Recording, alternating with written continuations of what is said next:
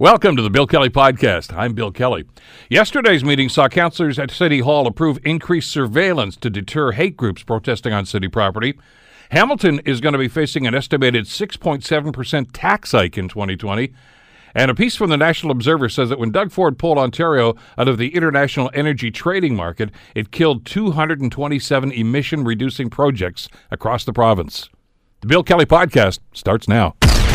Today on The Bill Kelly Show on 900 CHML. Discussion, of course, at a General Issues Committee meeting yesterday at Hamilton City Hall, which saw councillors actually approve what they call increased surveillance to try to deter hate groups from protesting on city property. Joining us to talk about this is Ward 1 Councillor Maureen Wilson. Councillor, thank you so much for the time. Good to have you with us today. Good morning, Bill. You've been doing a lot of research into this, you and your fellow councillors, about this. Are you comfortable with the direction that you're moving after the motion that was passed unanimously yesterday? I think there is a sense, and we've heard this from the community, a sense of urgency to ensure that we're doing all that we can to ensure people using our public spaces are safe, and they have the freedom to do that without being subjected to slurs or violence or racial, any matter of how you define violence, whether it be a racial slur, anything that constitutes hate. And I know the council, City Council, has been taking this matter very seriously. I'm taking this matter very seriously. There are, of course, some concerns that have been sounded by the community on matters related to surveillance. History shows us that the very groups that we're trying to protect, marginalized groups, are always usually not served well by surveillance. So that is an outstanding concern of mine, and we will be deliberating about it again on Friday at Council. And some of the policies that are coming forward, while the consultation process hasn't been defined, they will be put out for consultation both internally and externally. So I think that's really valuable. And you're going to hear from all sides in this issue. And as a matter of fact, you did. I know one of the Yellow Vesters actually appeared before the committee yesterday and expressed some views that I know, I guess, rankled a few of the councillors from what I'm told. So this is the balance, I guess, you're going to have to try to attempt to find here, is it not? Between free speech and you know, when is, because if we're advocating free speech, and I think most of us in this community do, we're bound to hear stuff that we don't like and that we don't agree with. But you know, where do you cross that line to say, okay, that's hurtful and that's hate-filled? Mm-hmm. Well, and the courts have been grappling with this. There is case law, and there's always a tension, and thankfully there is that tension, because in too many places around the world they don't have the freedom to even have this debate. They live in authoritarian regimes where there is one person or one regime that interprets and then rules without any consultation, without debate. So the responsibility is ours, and I'm very grateful that we have that opportunity. What about, let's talk about staffing, because we noticed that there was yet another display in front of City Hall last weekend. Police were there in larger numbers than they usually were and actually set up barricades. Is that going to be the new normal? I think the new normal, regrettably, has changed across the globe. We're seeing a rise of hate. We're seeing hate emboldened. As I've mentioned, it used to be that hate would have to wear a mask or a cloak, and now they wear suits, and they feel very emboldened to walk down the streets of the United States and other places with torches. It is a concern of mine as an elected person. It is a concern of mine as a citizen, and it is certainly a concern of mine as a mother of 3 children who worries about where the kind of place that my children are going to have to grow up in. I think most of us in this community share that concern, and I guess the question a lot of us were asking that I have fielded on this program over the last couple of weeks since the incident at Gage Park was how is council going to address this and try to find that balance. One of the things that you decided upon yesterday was to hire a security investigator for a 2-year term. What role will that person play? Well, my understanding is that role will be bringing their skills to bear. I know City Hall has already surveillance measures in place. Some of them are not functioning at an optimal level, and that person is going to be training and advising all of the City Hall operations on the best methods of surveillance. And doing what with that information? Well, that is something in which we ask questions about. So when you have surveillance, who has access to the data and the tapes? How long are they stored?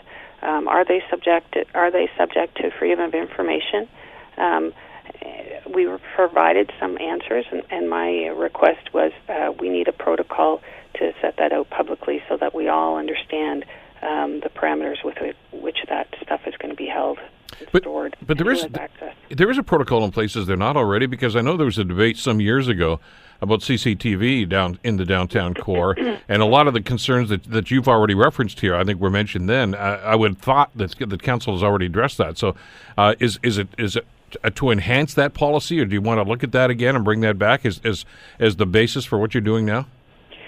Well, I think it's fair to say that more of the public have an interest in the security and safety, but also freedom to use public space. And as you said, the inherent tension in that. So I think it's very appropriate for us to set out who will be doing and how will the surveillance be done, and the parameters within which it will be secured and used. And I need that information clearly set out as an elected person, and I know I've been contacted by various members of the community asking those same questions. So that's yet to be determined then? Well, the answers that were provided for me yesterday is that there are parameters. I just want to see them set out, and I want that to be part of the consultation. As to who's going to have access to this, I would imagine Hamilton Police Services, but I mean, who on city staff? And as you say, is it going to be accessible through freedom of information? The other element to this too is to what end is the information going to be used? I mean, I already had one email from one concerned citizen that says, are they going to compile a list of people who are not allowed to be there because of past activities or past actions or something of this nature? I mean, is there an end game here, an end goal that they're looking at when you gather this data? Well, I think all of the conversation around this are going into policies that will be coming forward, and there will be consultation beginning in September. And the purpose of that consultation is to inform the kind of policies that we need to put in place to ensure that no one is subjected to hate, not just at the forecourt in front of City Hall, which arguably may be our most important place, public space, but in all public spaces. So this is going to go essentially through all city properties then? In other words, it would whether it's Gage Park, Dave Andrechuk Arena, whatever the case might be, this is going to be a civic protocol that's going to be in place? Yes. All right. Now, obviously, enforcement is going to be somewhat problematic in a situation like this. We saw that happen, obviously, at Gage Park, and I know you're still seeking answers about that. And some of the other incidents that have happened. How do you plan to enforce something like this? I know you're hiring one individual to do this, but do existing city staff and existing police services suffice to make sure that this is going to be adhered to? Part of the report yesterday spoke to the necessity of training all members of city staff who work in those facilities, so that will be coming forward as well, it's my understanding. So that'll have eyes on this, and they'll understand where the parameters are and who's abiding by it and who's not. Let me ask you something else, if I could. And I don't know if it came up in the conversation yesterday, but maybe you could shed some light on this, Maureen. Who's allowed to actually have a demonstration and a protest? Are permits required on city property, for instance, whether it's the forecourt at City Hall or Gage Park or Gore Park or anything else?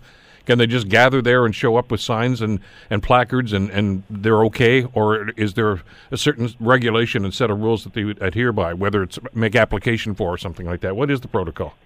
There is an application process. I can't recall what the acronym is for. It's a SEAT application.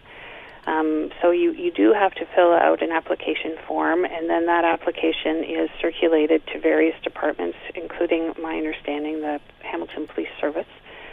And those commenting agencies do assess it and comment on it. But my understanding is, for example, if you wanted to use the forecourt, Council has already ruled in previous years that is open to the public.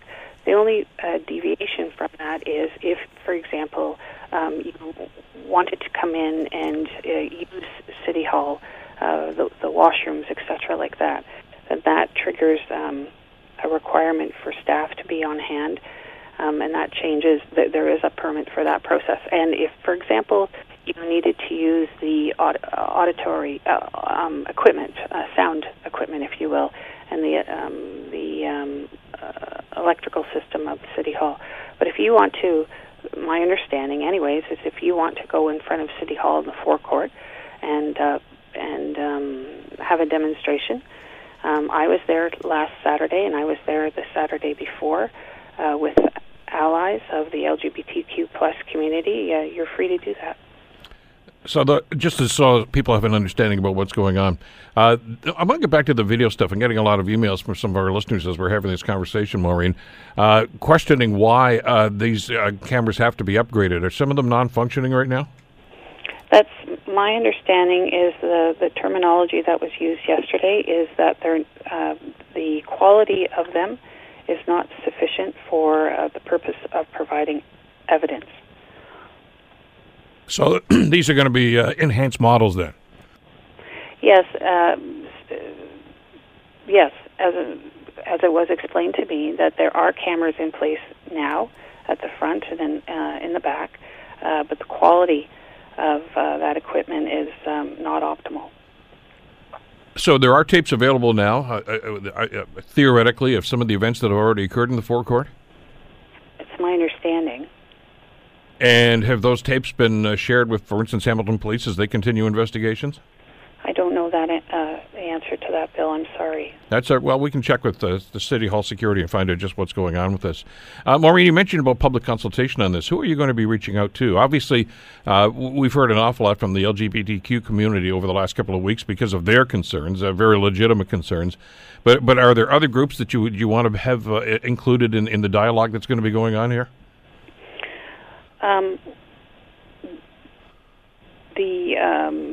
The city manager did address that all the groups and the method of consultation has not been defined, but there was assurance given that the existing advisory committees of the city, so in this case the LGBTQ Advisory Committee,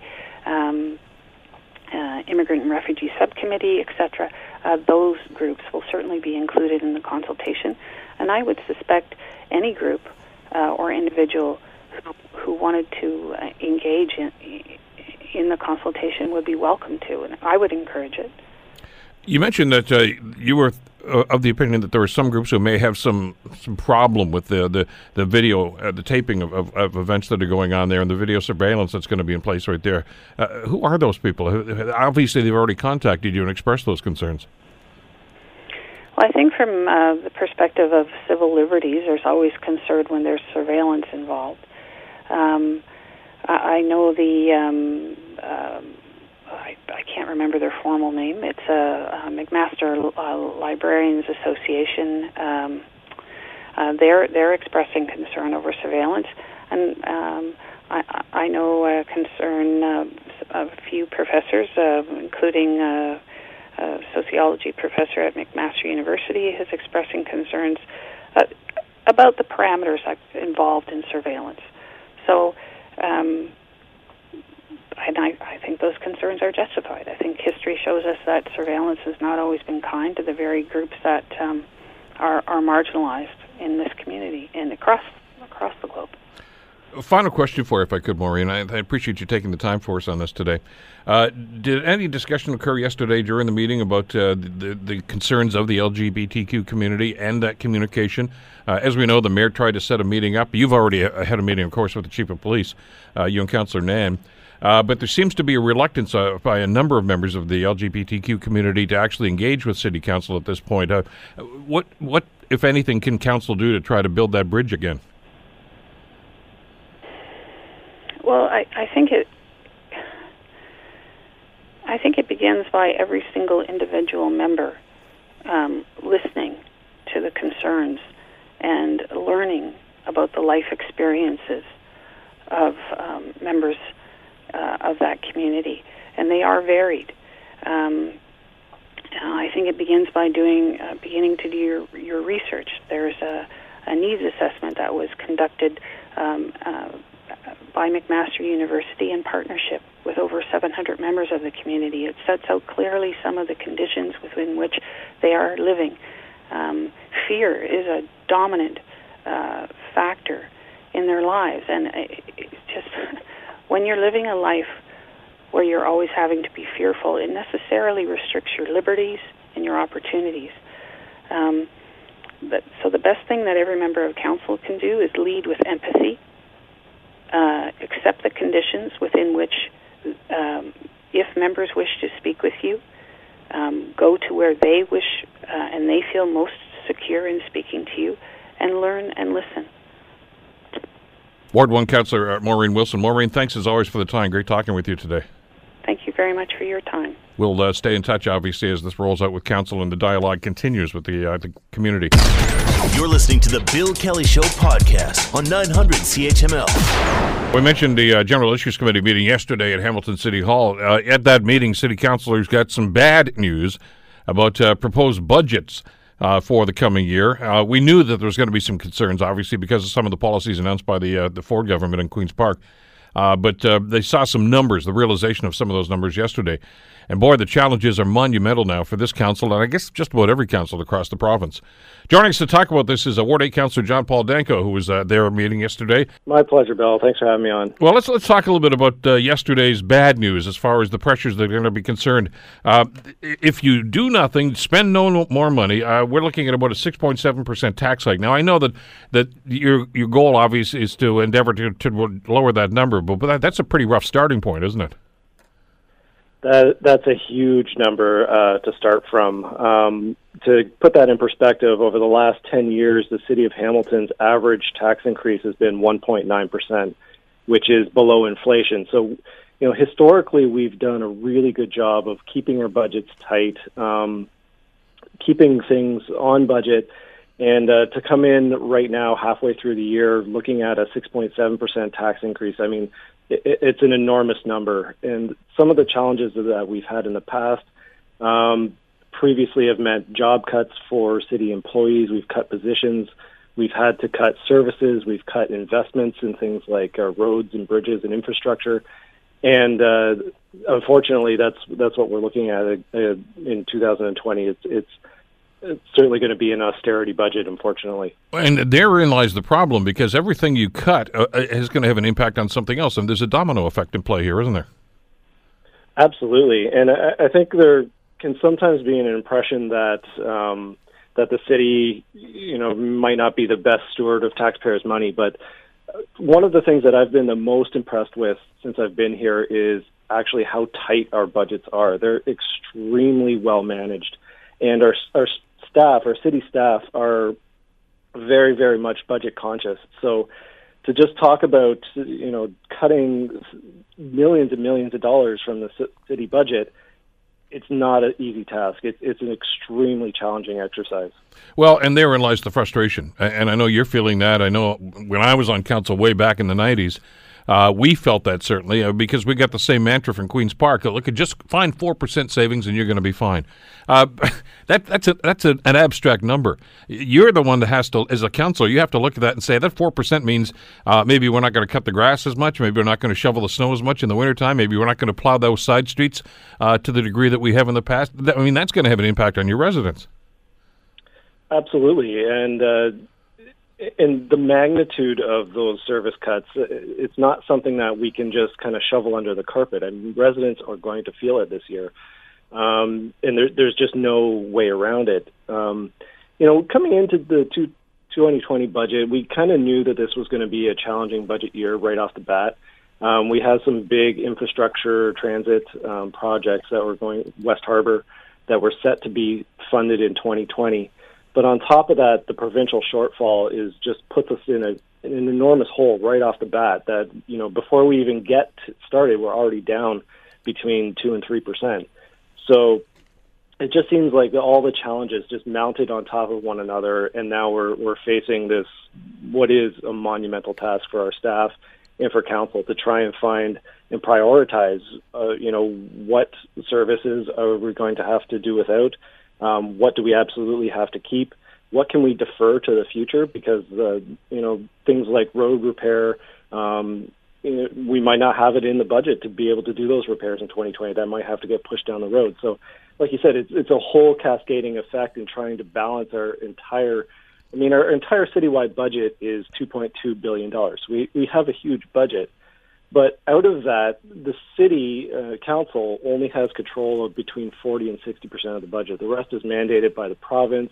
For example, police, education come out of your tax bill. So when we're talking about trying to affect, tax savings or tax increases, we're only talking about around half of the total budget. So that just compounds the challenges that we're facing. Well, and for everything that you, as you say, put down the road, if it's roads, bridges, anything of that nature, that just means next year you're still going to have to deal with that issue, but it's a year older and it probably needs more work than it would have this year. Well, to be perfectly frank, it ends up costing us more money in the long run. Sure it does. When you delay repairs to your infrastructure, to your roads, water mains especially, it just means that cost compounds in the future. But so that's the challenge that we're faced with, is we have to balance what we transfer on to our residential taxpayers, and we're extremely cognizant of people's ability to pay. Hamilton right now traditionally has been a fairly high tax rate across Canadian municipalities. We've whittled that down over the year. We've made really good progress on our residential tax rates, I think, anyway. But we're still cognizant that there's we can't get blood from a stone. We can't expect our taxpayers just to absorb these kinds of increases. So we're really facing that difficult challenge of finding out what our priorities are, what can we keep, what do we have to defer. I got to ask you, you and I had a conversation about an issue that you brought up a couple of weeks ago, and I want to throw it back on the table here. And that's about council having to entertain the idea of service cuts. And I know that's a terrible thing for councillors to do. Nobody likes to do that. But you talked about, for instance, biweekly garbage pickup. It didn't really get a whole lot of support from your fellow councillors. But just to put this in perspective, John Paul, it seems to me that's the kind of thinking that the council is going to have to start to do here, of simply saying, how can we make this efficient, but at the same time cost effective, and it is going to mean some service cuts. And we have to entertain things like the biweekly garbage. I know some municipalities, for instance, don't do side streets when they do snow clearing in the winter. You're going to get a huge pushback if you even entertained an idea like that. But that's really the kind of thing you're looking at doing here, isn't it? Well, I think we need to prioritize. And a number of years ago, the city and council did go through a very aggressive budget, looking for efficiencies and cutting services and jobs to reduce their tax rate.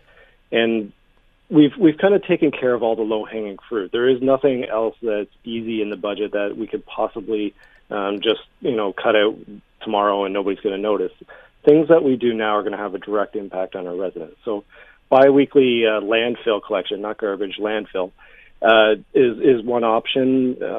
And just yesterday we passed a stormwater management program fee to review stormwater management fees. Instead of having that on the water bill, have that shifted to properties that have much bigger asphalt areas. And that's historically in the past, it hasn't been very popular with council, but that's another one of these kind of controversial items, we'll say, that might be something we have to go to because, realistically, it's either that or it goes to residential taxpayers. And I don't think that's a choice that any of us around the table want to make. Do you even entertain the idea of postponing some of the major projects? I mean, for instance, you talked about some of the waterfront projects, and I know that council was very excited. I think the community is pretty excited about that project. Do you even put that on there? I guess this is all under the guise of, are there any sacred cows? Are there any projects that the council is going to say, no, we've got to do this no matter what?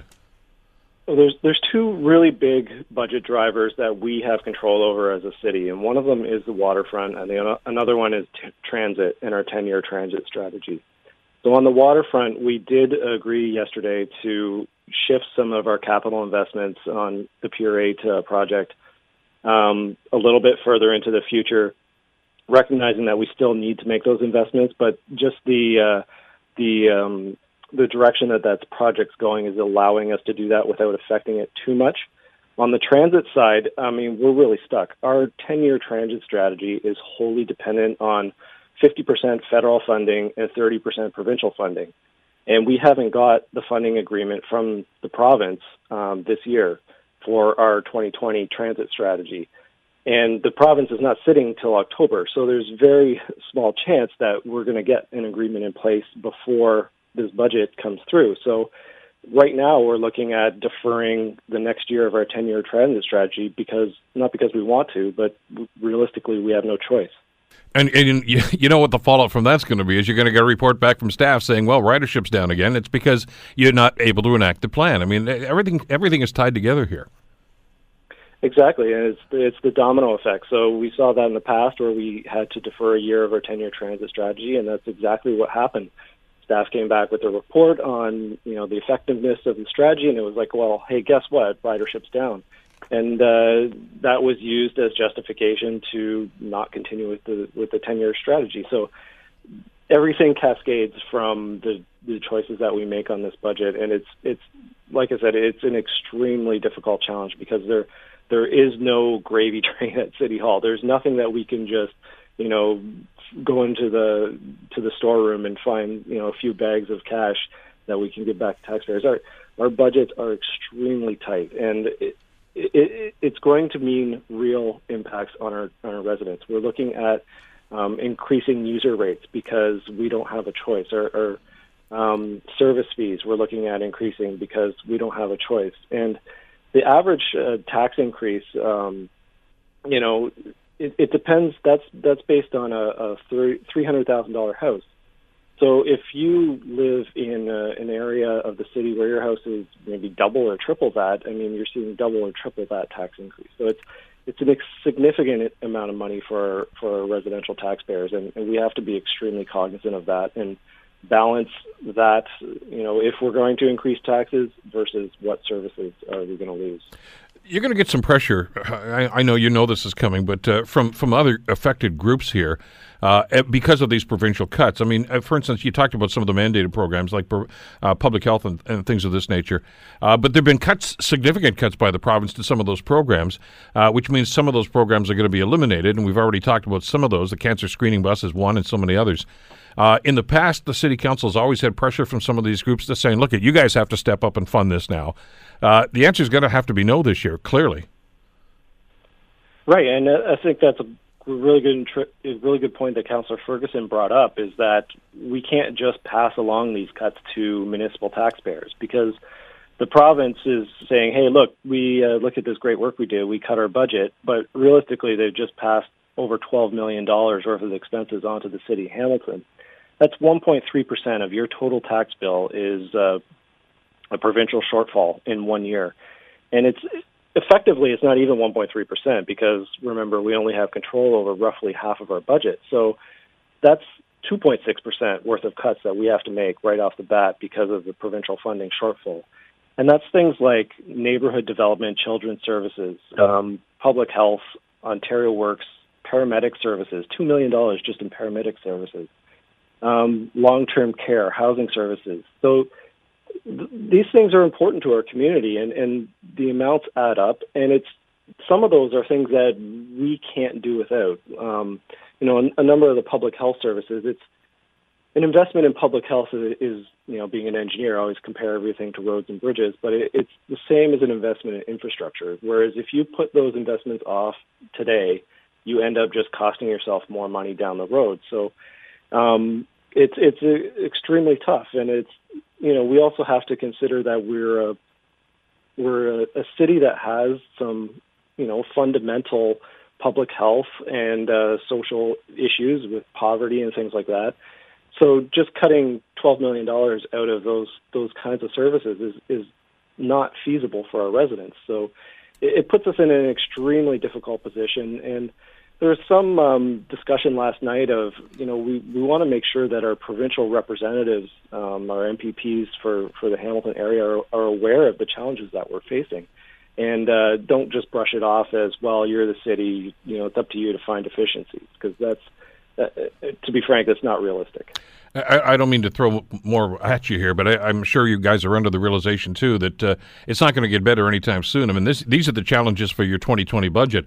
But the Premier's already said that, look at some of these cuts he's going to postpone, but they are going to come into place. He's going to phase even more cuts, he told us, in the coming years. So as bad as the pressure is going to be on council this year, it's probably going to be worse the year after and the year following that. And I think that's something that we have to prepare for. I mean, like I said at the beginning, going into our 2020 budget, we knew that this budget year in particular was going to be a challenge. But the provincial cuts on top of that just throw fuel to the fire. Like they've really accelerated the amount of service cuts and jobs and investments and everything that goes along with that. But it's not entirely the province's fault. I mean, as the city ourselves, we do have a responsibility to look at our own finances and make sure that we are investing and spending responsibly. Because at the end of the day, everybody likes to say there's only one taxpayer. So, whether people are paying that to their provincial taxes or the municipal taxes, it's the same taxpayer. So, we're very cognizant of our duty to make sure that our taxpayers' money is invested wisely. And but having to juggle all the provincial changes, Bill 108 is another one. That's the housing bill that changes some of our development charges. It changes what where we can expand our urban boundary. We don't even know yet what the financial implications of that are. And they have the potential to be just as significant, if not more, than what we've already seen through cuts. So. The next few years are going to be extraordinarily challenging. Well, and for a city like most other cities in this province right now that are looking for sustainable funding, there's a federal election coming up in just a couple of weeks too, and so if there's a change of government, or even if this government gets reelected, you don't know what the budget ramifications are going to be to that too. The challenges are immense. I assume public consultation is going to be part of the process over the next couple of months. Yeah, so as of our meeting yesterday, we've given our staff a task to look at which user fees, so this would be recreation fees, other city fees that could be increased, what fees that we want to continue to subsidize. So if inner city youth or impoverished groups are using our facilities, we don't want to increase fees for them, but there might be other groups that realistically can afford a small fee increase. And then we've also tasked our finance staff to look at our city departments and see what they need to do in order to come in with a 2%, 1%, or 0% increase for the next fiscal year. And again, to put that in perspective, if we ask our city departments to come in with a 2% increase for 2020, that's $18 million in reductions they have to find. At 0%, it's up to $35.5 million in reductions, and that's a huge amount of service cuts and investments and other jobs, to be honest, that they'll have to be looking at with a fine-tooth comb. So it's an immense task. It certainly is. So, well, more discussions, obviously, as we start to put a face on some of these cuts and where they're actually going to be realized. John Paul, as always, thanks for the time today. Really appreciate it. Thanks, Bill. Ward 8 Councillor John Paul Danko. You're listening to the Bill Kelly Show podcast on 900 CHML. Right now, though, I want to talk about a report that's in the National Observer. It's actually from a leaked provincial document. On the day that Premier Doug Ford pulled Ontario out of the international clean energy trading market, in other words, the cap-and-trade program, it spelled the end of about 227 emission-reducing projects across the province. And somebody's actually itemized these things, and it's published in the National Observer today. A full list of the council projects assembled by a government source based on information obtained through their role and through multiple information requests was shared exclusively with the National Observer. It's an awful lot of money. It's an awful lot of energy programs, green programs, that some have already been started and funded, and the funding has been revoked for them. So there are, as we talked about in the last hour, there are implications not just to the provincial taxpayer, but to municipal taxpayer. And guess what? We're the same taxpayer. Steve Aplin's with us, publisher of Emission Track, which monitors CO2, carbon dioxide emissions from energy use, and always a reliable source and a great guy to talk to when we got talking about energy and things of this nature. How are you doing today, Steve? Great, Bill. How are you? Excellent, excellent. Not surprising, really, about the implications of this. This was rumored to be around there the minute the government announced that they were going to kill the cap-and-trade program. We knew that there were going to be some implications, but boy, this is a pretty significant number. Well, there's some, it's a good itemized list. I guess that's some leak that the National Observer got. It's not terribly surprising. It's just like if you itemize a list, then it starts to look more and more egregious, especially when you look at the names of the programs. It's a lot of social housing, a lot of basically buzzwords that are in there that would make it look like that if you cut the program, then you're against social housing, and it's kind of like energy conservation for babies. So if the program gets cut, then why does Doug Ford hate babies so much, et cetera, et cetera? It's that kind of, it's in that sort of vein that if you go through this itemized list and look at what all these expenditures would have been for, these are kind of not. It's no surprise that somebody like Ford would be ideologically opposed to public expenditures on this kind of thing. But isn't this the sort of thing that just about anybody who wants to be in government talks about doing? I mean, these are green initiatives, and the entire world seems to be moving in that direction, don't they? Well, the entire world, in a sort of a way, for the last 40 years, we've been fed a steady diet from the soft path environmental movement, that stuff like energy conservation. Basically, 90% of the programs that are in that itemized list in the National Observer, that sort of approach is a valid environmental approach, and I'm contending that they're not. The very existence of government programs, 40 years into this soft path approach to serious environmental problems, the very existence of government programs that support that kind of thing might indicate how vapid they are to begin with. It's alleged that energy conservation, energy efficiency are ways that we're going to dramatically reduce carbon. That's simply not so. If that's true, then I wouldn't need a government program to retrofit my house to help me pay for a home retrofit. I would just finance that through the energy savings. The energy savings are simply not that big. I know this because I used to market this for the federal government, and the numbers are simply not there. If the energy savings were decisive enough, then I'd be able to finance my home retrofit through the energy savings. Well, they're not big enough. That's why I need the government program. And if you need a government program, then this is maybe not the approach to cutting carbon that its proponents claim that it is. So why are we doing it then? I think it's just governments of a certain political stripe. These kinds of programs are, a giant pat ourselves in the back opportunity, both for the government that brings them in, then the government gets to share the stage with Hollywood celebrities and former failed presidential candidates, and the people who the recipients of the funds get to preen and say this that I'm green, I'm saving energy and helping save the planet.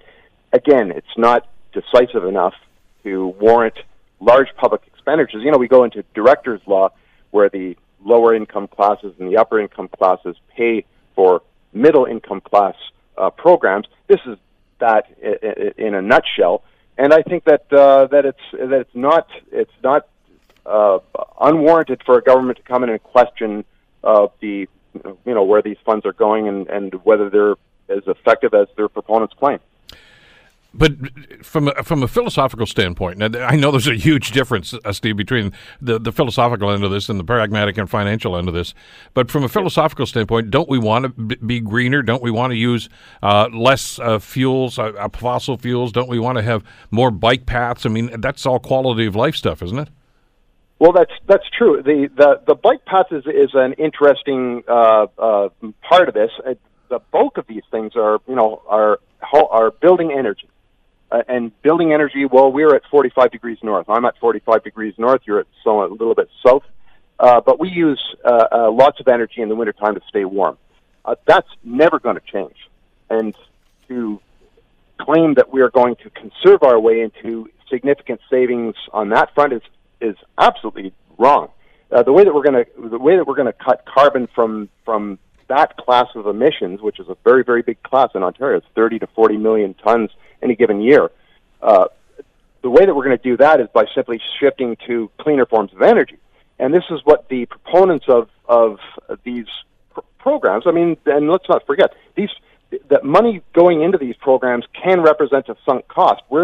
Since we're not achieving what they are claiming that we're achieving, we still got a building energy problem in greenhouse gases 40 years into this soft path thing. The reason for that is because we simply cannot fail to use energy, and the way to cut carbon from that kind of class of emissions is to move to lower carbon or zero carbon forms of energy. That's where the debate should be going, and not whether a retrofit is going to help, because a retrofit is frankly not going to help.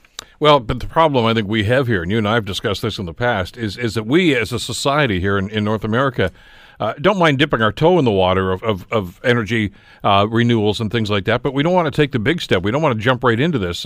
Some communities have. I know places like Scandinavia and other jurisdictions have gone a lot further on than we do. We don't really want to do that full dive right into there and say, okay, we're gonna tackle this thing. I mean, as you've said before, I mean, the most significant thing I think the Ontario government's done in the last 25, 30 years when it comes to, for instance, cleaner air was shutting down the coal plants. And that was great. And the other stuff, you're absolutely right. The numbers show that it has been minuscule, but we can be doing more for it. We just don't seem to want our government to do that to us or for us. That's right. Well, and the cap and trade program is a perfect example of what we're talking about, because it really does matter what you're going to use those revenues for. So the cap and trade program raises revenues, and for what? Well, in this case, it's for programs and measures that the current government doesn't agree with. The current government doesn't agree. I don't know if they've articulated this as the way that I'm doing it. No, you're doing it much better than they have. but it could be that they simply disagree, and they don't think that the game is worth the candle, and that's a completely legitimate approach to this. This is not what's in the public debate. What it is we have been, like I said, fed a steady diet of soft energy path propaganda since the first energy crisis in 1973. So 45 years we've been told conserve energy and energy efficiency, and that's the way to do this. And it's simply not. There's simply no data that supports this. There's no place on Earth that supports that. What reduces CO2 from this sector is using cleaner energy, and that's where the meat of the debate, and that's the debate that is not happening. So what we've been going for 40 years with these. With this kind of false dichotomy, you either do this kind of stuff that's itemized in the National Observer, or you're not in favor of the environment, and that's a false dichotomy. That's not getting to the meat of what our problem is. Our problem is we need quantum leap carbon reductions, and you certainly don't get them from this kind of stuff. Well, because I think a lot of us don't believe the theories, don't we? I mean, as you mentioned, from where you live and where I live here in Southern Ontario, I'm going to have to be using fossil fuels to heat my home for the rest of my life. I mean, that's not going to change. I can't put panels up there and just say, okay, fine, cut off the fossil fuels. That's a reality we're going to have to face here.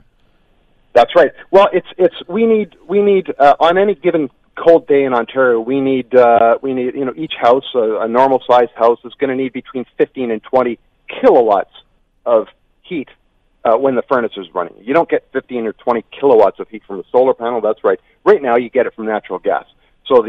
And you could be getting it from electricity, because that's the only other large-scale bulk energy source that can deliver power at that level to each individual home.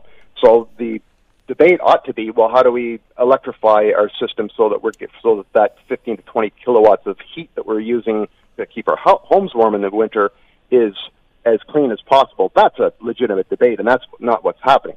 The whole, the former government's Green On program, that was a program that cemented natural gas in our heating sector. So that's not helping. Like, we've got 30 to 40 million tons, primarily from natural gas, every year that we're dumping into our air, and no home retrofit is going to touch that. So what we need is quantum shifts to clean energy that will cut that in half and hopefully to zero by some point in the future. And that's the debate that we really should be having. So this giant program, cap and trade, if you're diverting hard-earned public money into this kind of stuff, then it looks like just a lot of virtue signaling on the backs of taxpayers. But to be that and sustainable, and as you mentioned, the alternative. Let's talk about electricity as an alternative thing. Since a home heating fuel is going to be the big one, and we've also talked about electricity as the alternative for fueling our automobiles and our vehicles as well. That seems to be a government mindset. The cost is prohibitive, Steve. I mean, the cost is prohibitive. You're absolutely right. You're absolutely right. The cost is prohibitive if you go down the path that the previous government wanted us to go down to, and that the environmental movement wants us to go down. If you listen to the environmental movement, it's all wind and solar, and they're talking about wind and solar taking over not just electricity, but home heating, and as you said, vehicles as well. That's a massive amount of electricity. Like we use 500 billion kilowatt hours a year of energy, about 140 billion of which is electricity. The rest is natural gas for heating and gasoline and diesel for cars. We're supposed to shift all of that onto expensive intermittent sources like wind and solar. That's also not you're right, that's prohibitively expensive, but that's not the way that we have to go. We could certainly go the nuclear way, which is what I'm proposing, and we've proven that is a inexpensive way to provide bulk energy to an advanced society like Ontario. We simply need to expand our fleet. Why? We were moving in that direction about 25 years ago. Why do we stop? Yep. Well, further because of the soft energy path. If you recall, back in the 1990s, we had Darlington B on the books. We were supposed to build a B station at the Darlington site. That got canned by Ontario Hydro under the NDP, listening to soft path advocates who said, "Oh no, we can conserve."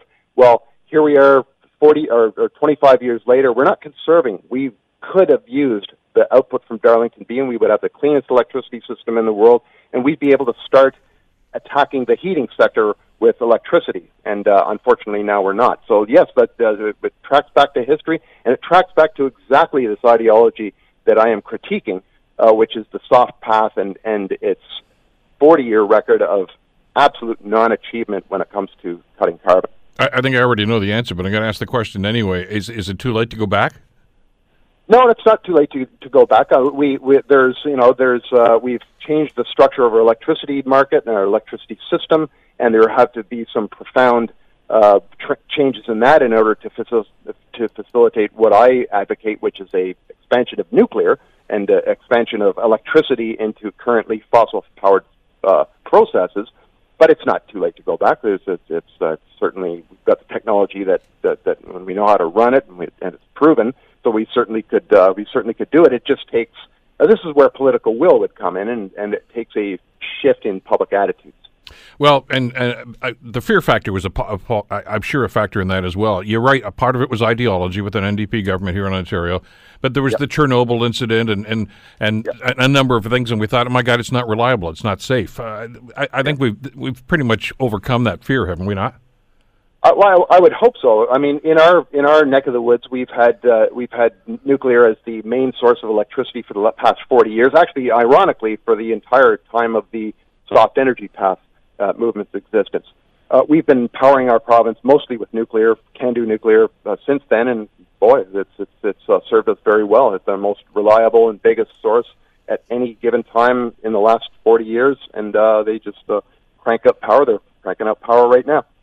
Well, we'll see what the government's going to come up with next. We're looking for Plan B here. Steve, as always, thanks so much for the time. Great talking with you again today. My pleasure, Bill. Thanks. Take care. Steve Applin, of course, from Emission Track. The Bill Kelly Show, weekdays from 9 to noon on 900 CHML. The Bill Kelly Podcast is available on Apple Podcasts, Google Podcast, or wherever you get your podcasts from. You can also listen to The Bill Kelly Show weekdays from 9 till noon on 900 CHML. I'm Bill Kelly. Thanks again for listening. And don't forget to subscribe to the podcast. It's free, so you never miss an episode. And make sure that you rate and review.